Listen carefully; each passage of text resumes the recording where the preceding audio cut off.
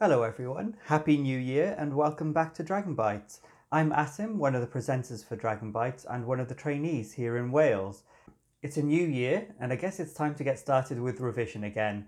Luckily, this year we kick off with one of our favourites, Dr. Raj Krishnan, one of the renal consultants at the University Hospital of Wales. He's going to have a chat today with Stacey Harris, one of the other presenters for Dragon Bites, all about renal osteodystrophy. Anyway, let's get started.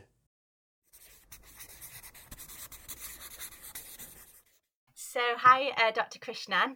My name's Dr. Stacey Harris, and I'm a paediatric trainee. And I'd really like to thank you very much for joining us again for one of our podcasts for Dragon Bite. I've heard that you have been hogging the limelight this week, and it's your third presentation, and you still have many more to come. So thank you very much for taking the time.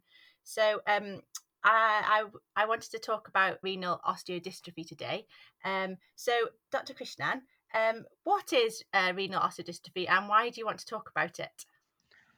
Thank you, Stacey and Asim, for giving me the opportunity. I have to say, the fact is, I would like to always think that I'm tech savvy and I'm data savvy, but I should say when it comes to the tech savviness, the podcast has actually taught me a few things. So hopefully, I'm still on the learning curve with regards to that. Now, I have to say why renal osteodystrophy, and I'll actually come into what renal osteodystrophy is a bit later. Now, many moons back, I also went through my membership exams, and there was these. I'm for sure. I mean, I'm still looking these up, and there are these charts which shows the PTH arrow goes up, the calcium goes down, the phosphate goes up, and then they'll actually put the vitamin D in the whole of the model, and it'll actually get absolutely messed up. Now, I have to say, before I took up nephrology and before I passed my membership, this was absolutely a muddied thing in my head. I didn't know, and I will actually mug it up for the exam, go for the exam, and I'll come out, step out, and I've forgotten it all. Or even worse, I would have gone for my exam and I would have messed it up completely. That's so it's actually a personal experience which actually made me think, oh, there is actually a better way of learning renal osteodystrophy. And I have to say, and if I can actually help people to achieve that the fact that we don't need those charts where the arrows go up, where the arrows go down, it will be brilliant. And I have to say, if you're actually going to come to work with me in the nephrology unit at UHW, that's something that I will actually do. Just make it very pure and simple. I'll take half a sheet of an A4 paper, size paper, and I'll actually explain it to you. So renal osteodystrophy, and what I am going to do is I will talk about few of these, what it actually means, and please feel free to stop me at any time, and then we'll actually go through what it means, how can actually we can draw it apart. Now, I have to say I appreciate this is a podcast, and there are limitations with regards to how much I can actually show, and how much I can actually move my hands and show my PowerPoint skills here. But what I would like to do as a part of this process, as while we are starting this process, is to take a sheet of paper and write down calcium times phosphate is equal to K, the constant. So the fact that your calcium times your phosphate product in your body is a constant. So whatever happens, so if you actually have your calcium goes up, your phosphate has to go down. If your phosphate goes up, your calcium has to go down. So I have to say, this is. I mean, I have to say, there's loads of things that's actually happening in the world of mineral bone metabolism. I'm not going to talk about any of the hi-fi stuff. I'm just going to put it to pure simple terms. So if you got calcium times phosphate equals K, is your first step. Now, when you have your kidney, the good thing about your body is it likes a phosphate, but it actually dumps the phosphate. That's what it is. So you'll actually have quite a lot of dumping of the phosphate going down in the urine. So, but then what a kidney loves is also it loves the calcium. So it actually like to reabsorb the calcium quite back too. So it'll absorb some of the phosphate, but quite of the majority of the phosphate is quite a bit of it is actually being peed out too. So the kidney also has got another role, and this is quite important. And sometimes people tend to forget it. Um, So, the 125 hydroxylation of vitamin D happens in the kidney too. So remember three things: calcium being reabsorbed, phosphate being chucked out of the kidney, and the vitamin D conversion. Now, just imagine your kidney is failed. So your kidney is actually failed. So just if I was trying to draw a picture of the kidney, draw the picture of the kidney, just put a cross across it. So what will actually happen? Your kidney can't dump your phosphate. The calcium will actually be not be reabsorbed, so your calcium goes down. So your calcium is down, your phosphate is significantly high. And of course, that vitamin D conversion is definitely not actually happening either. So when your calcium is down, what actually happens is the body says, hang on, I don't like this. I can't see this going further. So it'll actually say, it'll tell your parathormone, the parathyroid gland, which is actually sitting behind your thyroid gland, saying, hang on, I need a bit more calcium in here. So the parathormone will swing into action and basically resorb the calcium from your bone to try to make sure that the calcium is actually being normalized here. So what you'll actually have is someone with a chronic kidney disease. You will actually have a lower calcium, you will have a high phosphate, but you'll have a very high PTH. And that PTH is basically, so the PTH relationship between calcium and PTH is more or less like your TSH and the thyroxine. So you give too much thyroxine, your TSH is suppressed. You don't have thyroxine, your TSH is high. So that sort of a relationship, that sort of an inverse relationship is what calcium and the PTH does have. So that low calcium, or could be quite low, a high phosphate and a very high PTH is renal osteodystrophy or secondary hyperparathyroidism. And I should say that is the most simplest way of spelling it out. And I wanted to do is I will talk about this first before I go on to the next phenomenon. So, what if you actually come and see a patient who's got renal failure? What will you find the renal physicians do? They'll put them on calcium carbonate, they'll put them on alpha calcidol, and they will put them on vitamin D supplements. So they will put them on calcium carbonate. Why they put them on calcium carbonate? And they will actually give specific instructions saying, take your calcium carbonate when you're having your food. So what it actually says is cut down when you're actually having the food, that calcium carbonate will combine with the dietary phosphate and you'll just poo it out. The calcium you're giving is alpha calcidol. That'll actually help to elevate your total calcium in your body. And the vitamin D, of course, the vitamin D supplementation is not actually happening, and that will help to suppress the the the PTH down because you don't want that high PTH. You'll always hear in the good old book saying that patients with chronic kidney disease will actually are more likely to be having fractures because the bone has been thin, bone has been resorbed. So this is what secondary osteodystrophy is. So the fact is you have a kidney failed, high phosphate, low calcium, and a very high PTH. Is that does that make it clear, Stacey? Yeah, that does. I am frantically writing notes. So that is what secondary osteodystrophy is. And whenever you are actually trying to learn about the secondary renal, secondary hyperparathyroidism or renal osteodystrophy, always, always start off as secondary hyperparathyroidism, renal osteodystrophy. The graph will say primary, secondary, tertiary. Please don't. Start off with secondary. And then once you have outlined secondary very clearly, you know why secondary is. So if you have a patient who came in with chronic kidney disease and you find a significantly raised this sort of a phenomenon where you have this very raised PTH, a low calcium, raised phosphate, you think, oh yeah, this is chronic kidney disease. This has been going on for the last few weeks. At the same time, if you have someone with acute kidney injury, you may not find it because it actually takes a couple of weeks, 2 to 3 weeks, for at least this to actually settle in. So it's always bearing in mind. So sometimes this is what the nephrologist will do is go and get your PTH done, and they are trying to find out. They're trying to suss out: is this primary? Is this an acute one? Is it a chronic one? So we got secondary hyperparathyroidism sorted or renal osteodystrophy sorted. So that's very clear. You know where the arrows are now going, and you know the reason why these arrows are actually going up and down. So if I was actually going to move this a bit more further down the line, let's talk about tertiary hyperparathyroidism. So the fact is, you need to have secondary to have tertiary hyperparathyroidism. And when you talk about tertiary hyperparathyroidism, what you will actually find is the patient who's been having chronic kidney disease for a long time, who is not taking their calcium carbonate, because trust me, it's vile. That medication is actually one of the most difficult. It's literally chalk you're actually trying to have with your food. So it's not a surprise that patients are actually non-compliant with that. So you have chronic kidney disease for a long period. You have secondary hyperparathyroidism running for a long period. What actually happens is you somehow control your phosphate. So your phosphate is more or less, normal, maybe slightly in the higher side. Calcium just about within the normal range, but your PTH is still high.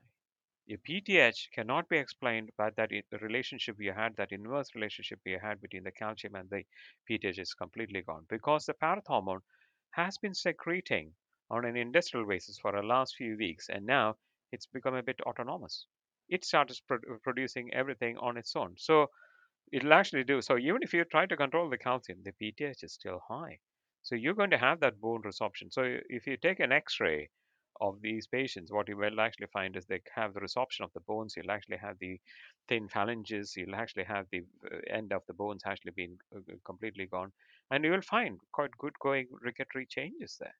So what do you do then? So this is when traditionally people will say, oh, well, let's actually take the parathyroid gland out. So you would actually do parathyroidectomy for these patients when you actually can't control it.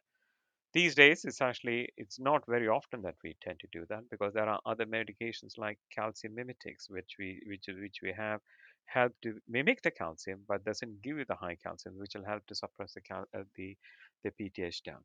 So when you are talking about tertiary hyperparathyroidism, is actually the fact that you have a very, very raised or a very raised PTH, a calcium which is lowish, normal, a phosphate which is also, can be on the higher side, but it shows a degree of non-compliance. But that that that PTH gives it actually away. So that's tertiary hyperparathyroidism, and you cannot diagnose tertiary hyperparathyroidism unless you have the secondary hyperparathyroidism. Yeah. So so we've covered two things in the last 10 minutes. One is secondary hyperparathyroidism, and tertiary hyperparathyroidism. Does that sound okay to you, Stacy? Yeah, that's great. So just to recap, so I got it clear in my head. So Yep, in secondary hyperparathyroidism, you get yep, a low calcium yep, and a high phosphate yep. and a high PTH. PTH. So that the low calcium is stimulating that PTH for Yeah. you. Okay. And the reason why you have a high phosphate is because the damaged kidneys aren't able to excrete it. Is that right? Yeah, absolutely. The fact is, you are actually have got, you take a pint of milk, you've got enough and more phosphate in there. So the fact is, the medication that you use for the secondary hyperparathyroidism is actually a phosphate binder, or aka calcium carbonate. So the fact is, so people will actually tend to do it. The renal physicians again are extremely careful not to raise your calcium. So even if the primary importance, people will also say, get the phosphate down, and raise your phosphate, raise your calcium. Because if you raise your calcium and your phosphate at the same time, your product is going to be very high. So if you iatrogenically do it, what you will find is calciphylaxis. You will actually find calcium deposits in your stone, in your skin, in your sclera, and worse and foremost, in your blood vessels. So the fact is, the arteries will not become compliant. They will become much more stiffer.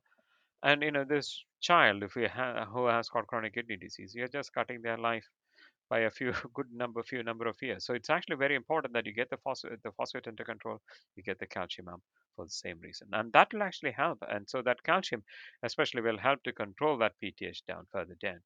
Now, the tertiary hyperparathyroidism, you can actually do your whatever calcium and phosphate you do, it's not going to be controlled, because it's actually become a bit more autonomous here, because you've been actually been secreting in mega amounts for some time, and that's why you face Mm. it. And so in tertiary hyperparathyroidism, um, you get a really high PTH, but then your phosphate is normal rather than high. Is that right? Yeah, Yeah. I mean, I should say it all depends upon how well you've been controlled your phosphate on that particular occasion on the last few weeks. Okay. But what you are going to find is you cannot explain the PTH, and it's actually you basically think this doesn't actually add up. This amount of PTH rise. So then you think, oh gosh, okay, this has been going on for Mm. some time. There's a degree, and this is something that you'll actually find in patients who are actually on dialysis for a year or two, who's definitely may not been non-compliant with their medications. Mm. So you mentioned that you give them phosphate binders, calcium Carbonate. calcium carbonate. Do you give them any other treatment at all? No, there are different forms of phosphate binders, and I should say the tendency these days is to use a non-calcium based phosphate binder because you don't want to raise the calcium too high either. There are benefits for that too. But again, the first line will be to start off with a calcium carbonate or a calcium acetate.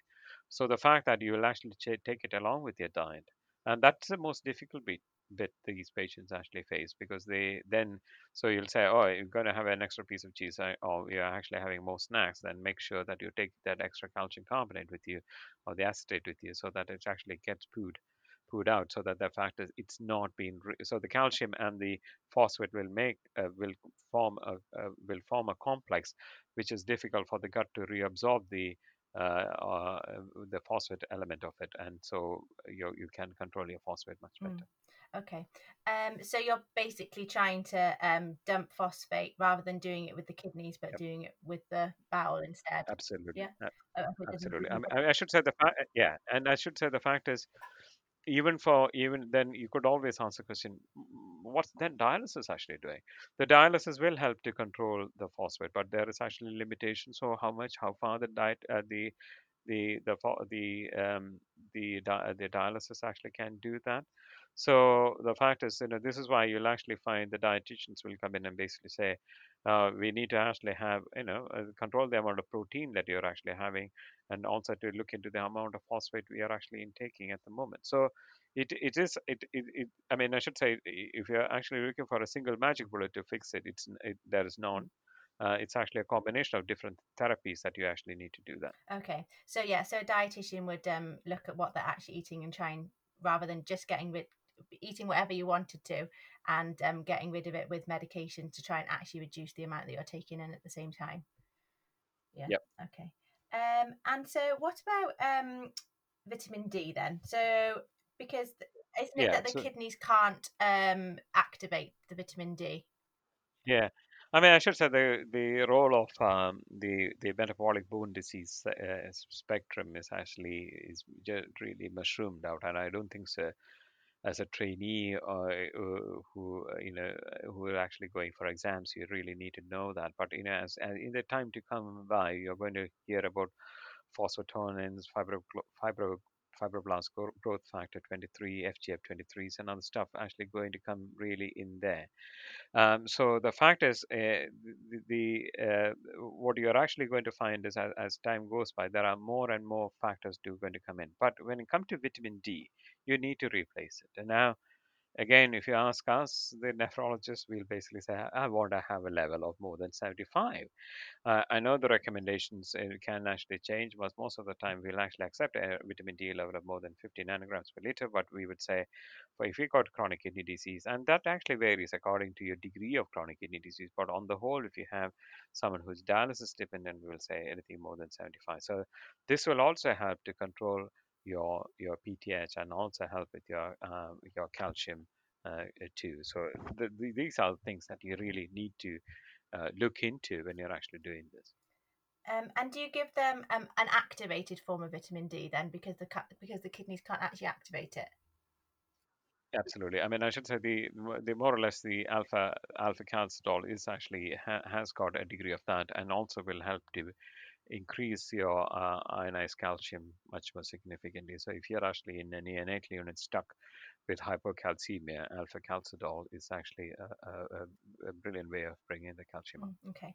And so, how do you monitor this? Do you have to just do bloods regularly and try and find Absolutely, out? yeah, absolutely, absolutely. And I think the fact is, the only way we don't do it with X-rays. We don't do it at all with X-rays. And I have to say, it should, if you have a chronic kidney disease patient and having some X-ray changes, it's not a surprise. But what we will like to do is we like to monitor with the PTH. Now, when you come to the PTH side of things, the normal PTH, they'll say is around 6 to 7. We will actually aim for a PTH which is 2 to 3 times normal. And so what we are trying to do is not to maintain a normal PTH. We are actually trying to aim for a PTH which is 2 to 3 times normal. So even when I'm saying I'm talking about a high PTH, so I'm talking about a PTH which is 50 or 60 or 70. So when I say 2 to 3 times, so if I get a PTH in the teens, in the 20s, I'm happily accepting it. And the reason by that is when you have chronic kidney disease, you have inactive forms of PTH. And if you actually measure that and you're going to act on that, what you'll actually do is you will actually suppress your PTH too low, and that's bad too because you can give rise to adynamic bone disease, which can actually give rise to fractures. So you don't want the PTH too high, you don't want the PTH too low. You want it actually 2 to 3 times the normal. So that's what we will be aiming for the PTH levels to come back to. So if you've got someone with chronic kidney disease, if you will need to maintain it around that level rather than to maintain it tightly within the lower side. So the fact is, if I have a patient who's got a PTH as to uh, very well controlled, i.e., within the normal limits of lab values, I'll be saying, no, it's actually over control, over suppressed. We need to relax a bit more further, and we need to get that PTH further up. So that's quite important that we actually remember that. Yeah, that is an interesting point, isn't it? Because yeah, you probably wouldn't really think about that if you weren't used to seeing patients with chronic kidney disease. Mm, Yeah. interesting. So, is there anything that can cure this renal artery dystrophy? No, I mean, I should say, apart from these medications, the only way forward is to have a Mm. transplant. And once you have a transplant, then you basically know where you are, what is actually adding up. And then you'll actually find everything goes the other way around. And in fact, you'll actually find a low phosphate in most of these patients because of the medication they are actually on, and there's a bit of phosphate dumping that's actually going on too. So then you're actually trying to catch up with the phosphate in these patients. But the real answer to that is to have a transplant, and you will actually see the biochemistry getting better. The most of the time, the PTH will actually come back, but if you have a degree of tertiary hyperparathyroidism, that may continue, and that needs to be monitored. And even if it is post-transplant, it's because that's the only way you can actually get on top of it altogether. Yeah, that's what I was going to ask. So, The, if they, so it does, you still sometimes do get problems with uh, yeah, yeah, even afterwards, but a lot of the time it does improve somewhat. yeah, And does the that's bone absolutely right. changes improve, or do you? Oh yes, yeah, yeah. No, the bone changes absolutely will actually improve, and the fact is, in a year later, you wouldn't be able to find any of these changes, and you'll actually find no cuppings, playing, or fraying. You'll actually find that everything they are just looking absolutely intact without any moth-eaten appearance, so of the long end of the bone. So that's actually quite interesting. Wow, that Uh, isn't that really is interesting and amazing, isn't it? Hmm. so one thing that I haven't covered is actually primary Yeah. hyperparathyroidism. So the fact is, and I should say, it's I deliberately left it out for the very last because to me it's got nothing to do with the kidneys. Primary hyperparathyroidism is you have an adenoma, let's say on a parathyroid gland. So what happens is, you let's say you have a malignancy, you have something that's actually stimulated the parathyroid gland, and the parathyroid gland starts secreting PTH. So then what actually happens is that you have high PTH, and then that will actually go and pull the calcium out of the bones, and you actually have a highish calcium too. And you could have a phosphate which is slightly normal or low normal, and that's what you'll find. So if you find someone with a raised calcium, the thing to do is to see what's your PTH actually doing. So if your PTH is also raised, then you're basically saying, okay, this is possibly coming from the parathyroid gland. But then, I will actually just, ask people to just go back a few years back. If we were doing adult medicine, if I found a patient with raised calcium, you will think malignancy there.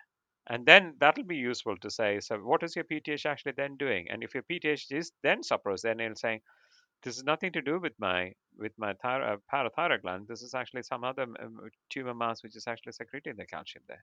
So the fact is, when you talk about primary hyperparathyroidism, what you are actually going to find out is the starting process is actually with the parathyroid gland. You find a raised PTH, you find a really raised calcium, and you find a phosphate which is on the lower side or could be on the lower normal side, and that will actually give you the picture. So the fact is, when I look at a calcium, I don't, whatever way I want to interpret it, I will actually be interpreting in a few ways, and my few ways is basically to see what's happening with my PTH, what's happening with my phosphate too. So that is what is primary hyperparathyroidism is. And what is the impact on the kidneys? Of course, it actually gives rise to kidney stones. So I don't know whether you remember the good old days when we were all house officers, when we did our OHCM.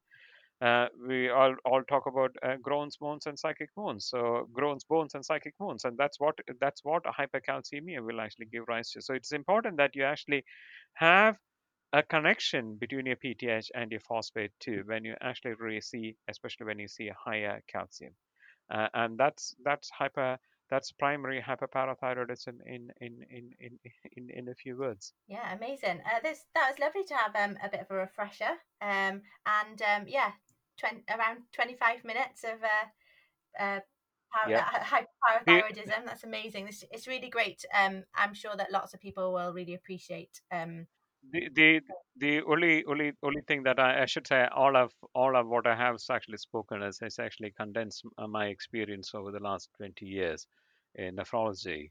And I should say, the fact is, this is what I find is useful, so that you call me up in 2 in the morning, I can still be able to answer it rather than thinking whether the arrow goes up and down. So the one thing that I'll actually tell people is, if you do see a low calcium, do check your magnesium, and you'll always find that calcium is related to your magnesium. And the reason is the fact that if your magnesium is below 0.45, what actually happens is it suppresses your PTH again, and that's why you get a calcium, so a lower calcium. So when you see a lower calcium, I know this is a bit beyond the point, but I'm just staying with the calcium phenomenon side and just bringing the relationship with the calcium magnesium. Just check what is your magnesium. Magnesium is on the lower side, that indirectly is telling you your PTH is actually suppressed. And that will actually be another way to actually then you'll say, okay, I need to give them person calcium, and also need to think in terms of a magnesium correction too. Mm. There you go. I'll stop there. Yeah, thank you. Yeah, I think this is really great to be able to just have a really quick podcast that you can listen to this and refresh yourself, on a car journey or something like that. So I really appreciate you joining us again, Dr. Krishnan. Thank you, Stacey. Thank you. Bye-bye. And I just wanted to say thank you to Raj and Stacey for recording that for us. I learned a lot about how PTH, calcium and phosphate all interact with each other. If you've got exams coming up, please head to our website where we've got lots of previous episodes about different medical conditions recorded. We've got more coming for you next week. Thank you for listening to Dragon Bites.